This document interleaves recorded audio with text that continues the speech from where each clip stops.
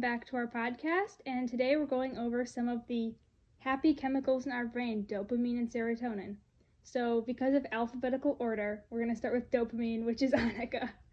So dopamine, the chemical formula for dopamine is CH11NO2, and if you want, I recommend you Google the structure of so you have an idea, and also you can probably find some 3D models of it, which I find really fun to look at and interesting and helpful to kind of help visualize it because it's a more complicated molecule.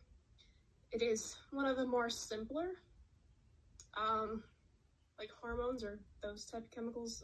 It's not a hormone. Like neurotransmitters? Neurotransmitters. Yeah. Thanks. I just know that's what serotonin is, so I was like, I'm assuming. I think it's one of those. It has a more simpler structure, but it's still a complicated molecule for us to cover. So it is an amine, which means that it has a nitrogen in it. And I talked about that in a previous podcast a couple episodes ago. But it has a benzene ring in it, which is a 6-carbon ring with every other carbon bonded. It has 2 alcohols, and across from one of those alcohols would be it would branch off into 2 carbons, and also it would have a nitrogen at that branch. So dopamine, I think, is commonly known as one of your happy chemicals, and probably most known for satisfaction, which is definitely what its kind of biological function is in terms of reward and motivation and finding an experience to be kind of pleasurable or desirable. It kind of helps measure the desirability of something, like an action or a thing. Like chocolate is a good example because there's actually a chemical that mimics chocolate mimics dopamine in chocolate. So it actually does trigger a response in your brain of releasing that. There are other kind of feelings as well, which I found interesting because things like arousal and reinforcement and motivation and memory and attention, those are all commonly thought of to be like more positive things.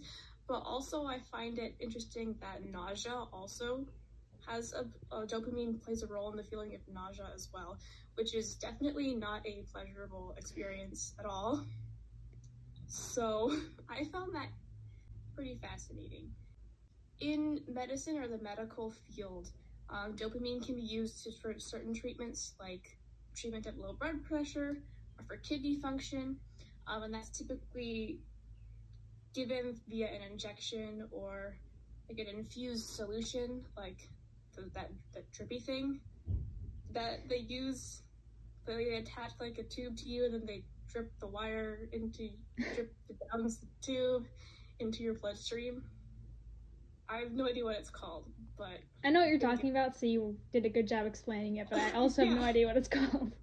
And I like literally was trying to Google what it was called, and it's like, the dripping thing, medical drip tube. And there are also some dopamine supplements as well, since it's typically given via, like I said, injection or like liquid, but there are some supplements or solid supplements, and basically they're not dopamine, they're more of stuff that helps the body produce dopamine, and that's typically given for things like ADHD, since like stuff like movement and memory, attention span, and that stuff.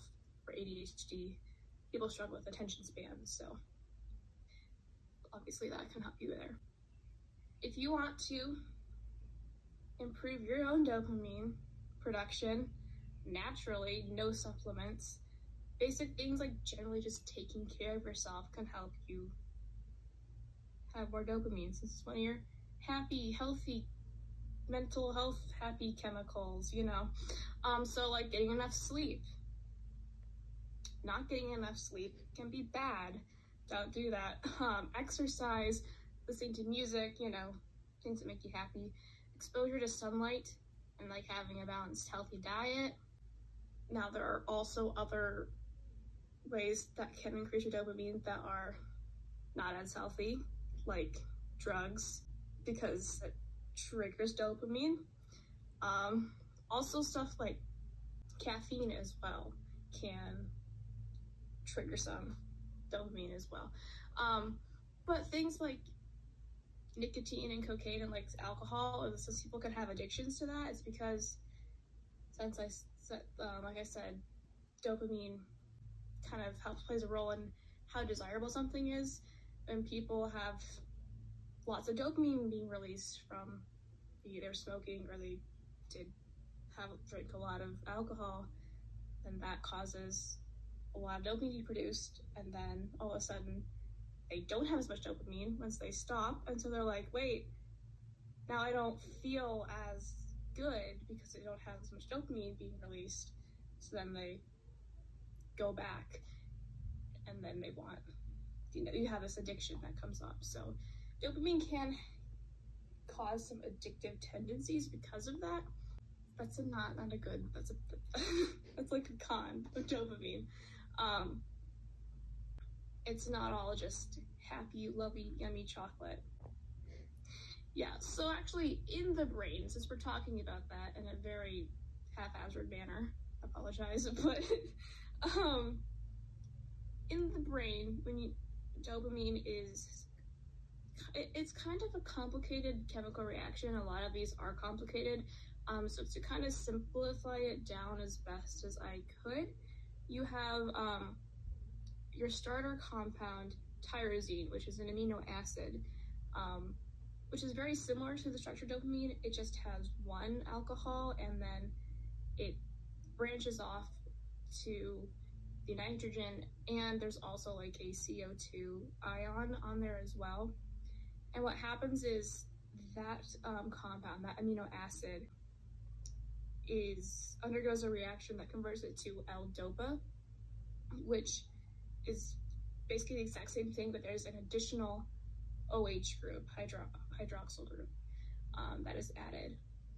And then what happens then is that is then decarboxylated, so they take off the CO2 ion on the same branch as the nitrogen, and that gives you dopamine.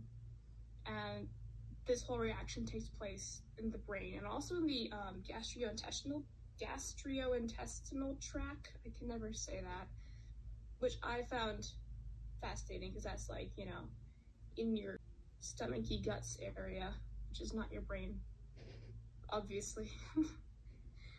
But yeah, so to kind of wrap this up, some pros and cons of dopamine. We kind of talked about one con of the addictiveness of it as well already. But pros, obviously satisfaction. It increases your happiness and your motivation and your focus, which can be really good. There's like this thing that people do, it's called like dopamine detoxing, which I don't really understand. Basically, they like deprive themselves of all forms of dopamine satisfaction in an attempt to help re-regulate their dopamine levels. I didn't look that much into it because I thought that's weird, and I'm not gonna touch that. I could never do that. But also, it's addictive, and there's also, I find interesting that if you have this imbalance of dopamine, it can lead to many diseases or disorders. Like if you have too little dopamine, that can lead to Parkinson's, which is kind of a bad, not fun disease to have. You're kind of paralyzed. If you have too much dopamine, however, that can lead to things like schizophrenia and hallucinations and just pure mania and bad times. So that's about all I have for dopamine. So serotonin, your other happy chemical, it helps with mood regulation, being happy, memory, digestion, sleep, and blood clotting, things like that.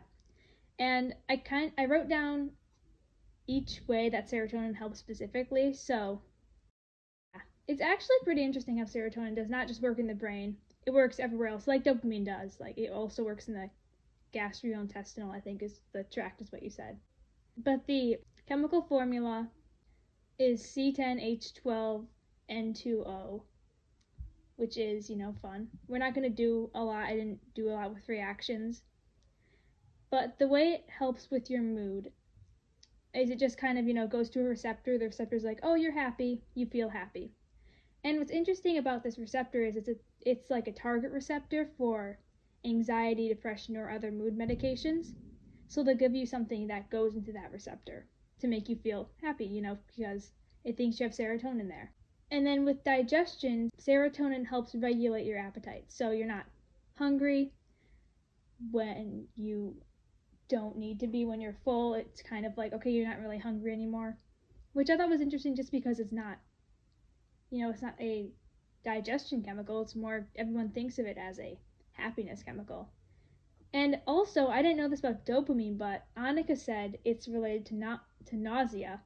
And I also found out that serotonin is related to nausea, and it's produced when there is a bad substance because it helps to remove it from your gut or like your body somehow, which is why they're connected, because it helps to get rid of the things that made you feel nausea. It's also why some serotonin supplements can make you nauseated.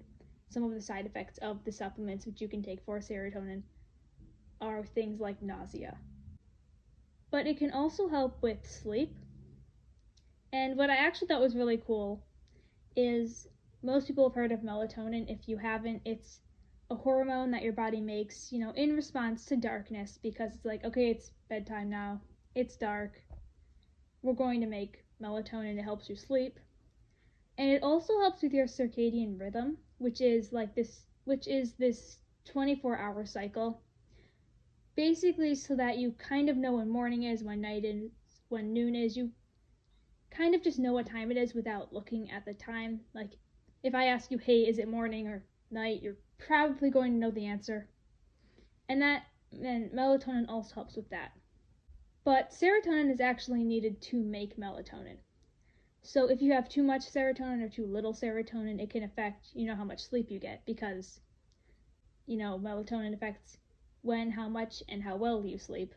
Therefore, serotonin affects when, how much, and how well you sleep.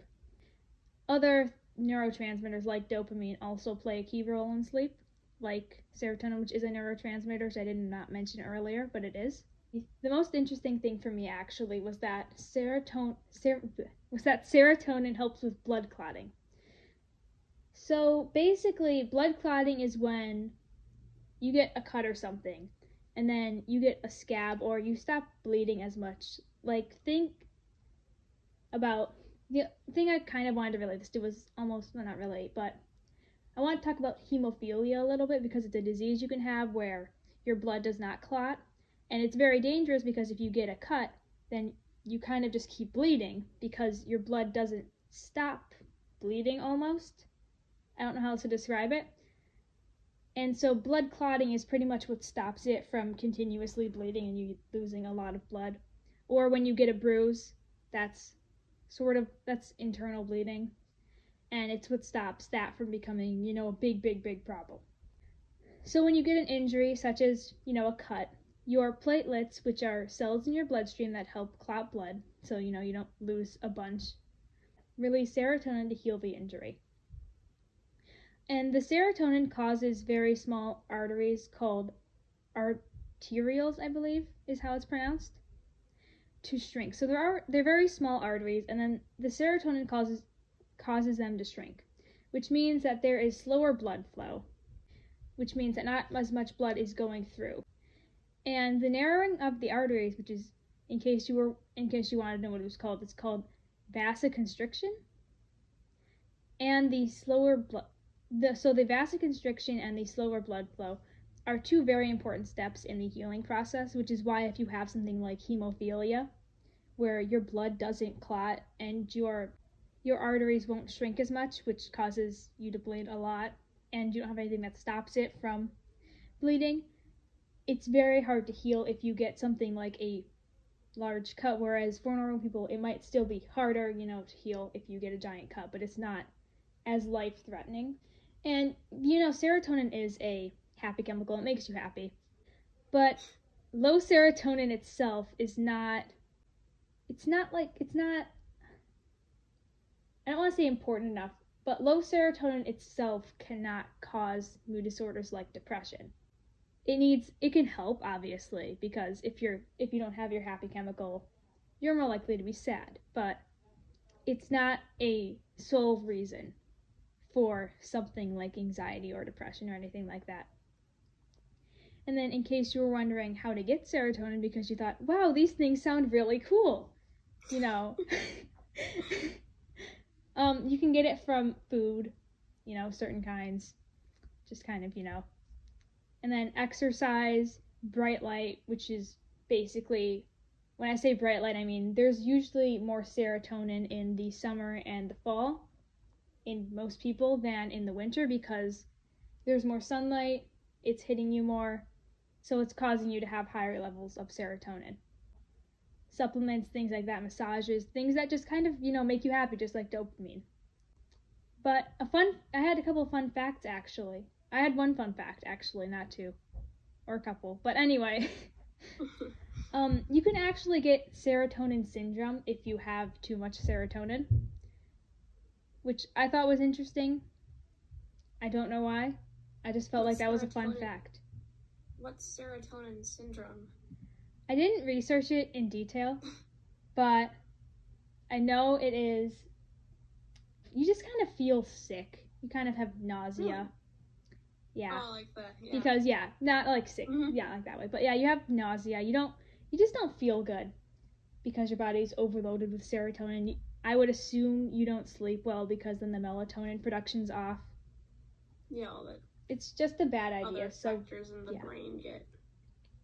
It's usually from, you taking too much of the supplements just because. Mm-hmm. Yeah. So make sure you're on the right amount of serotonin if you are taking supplements.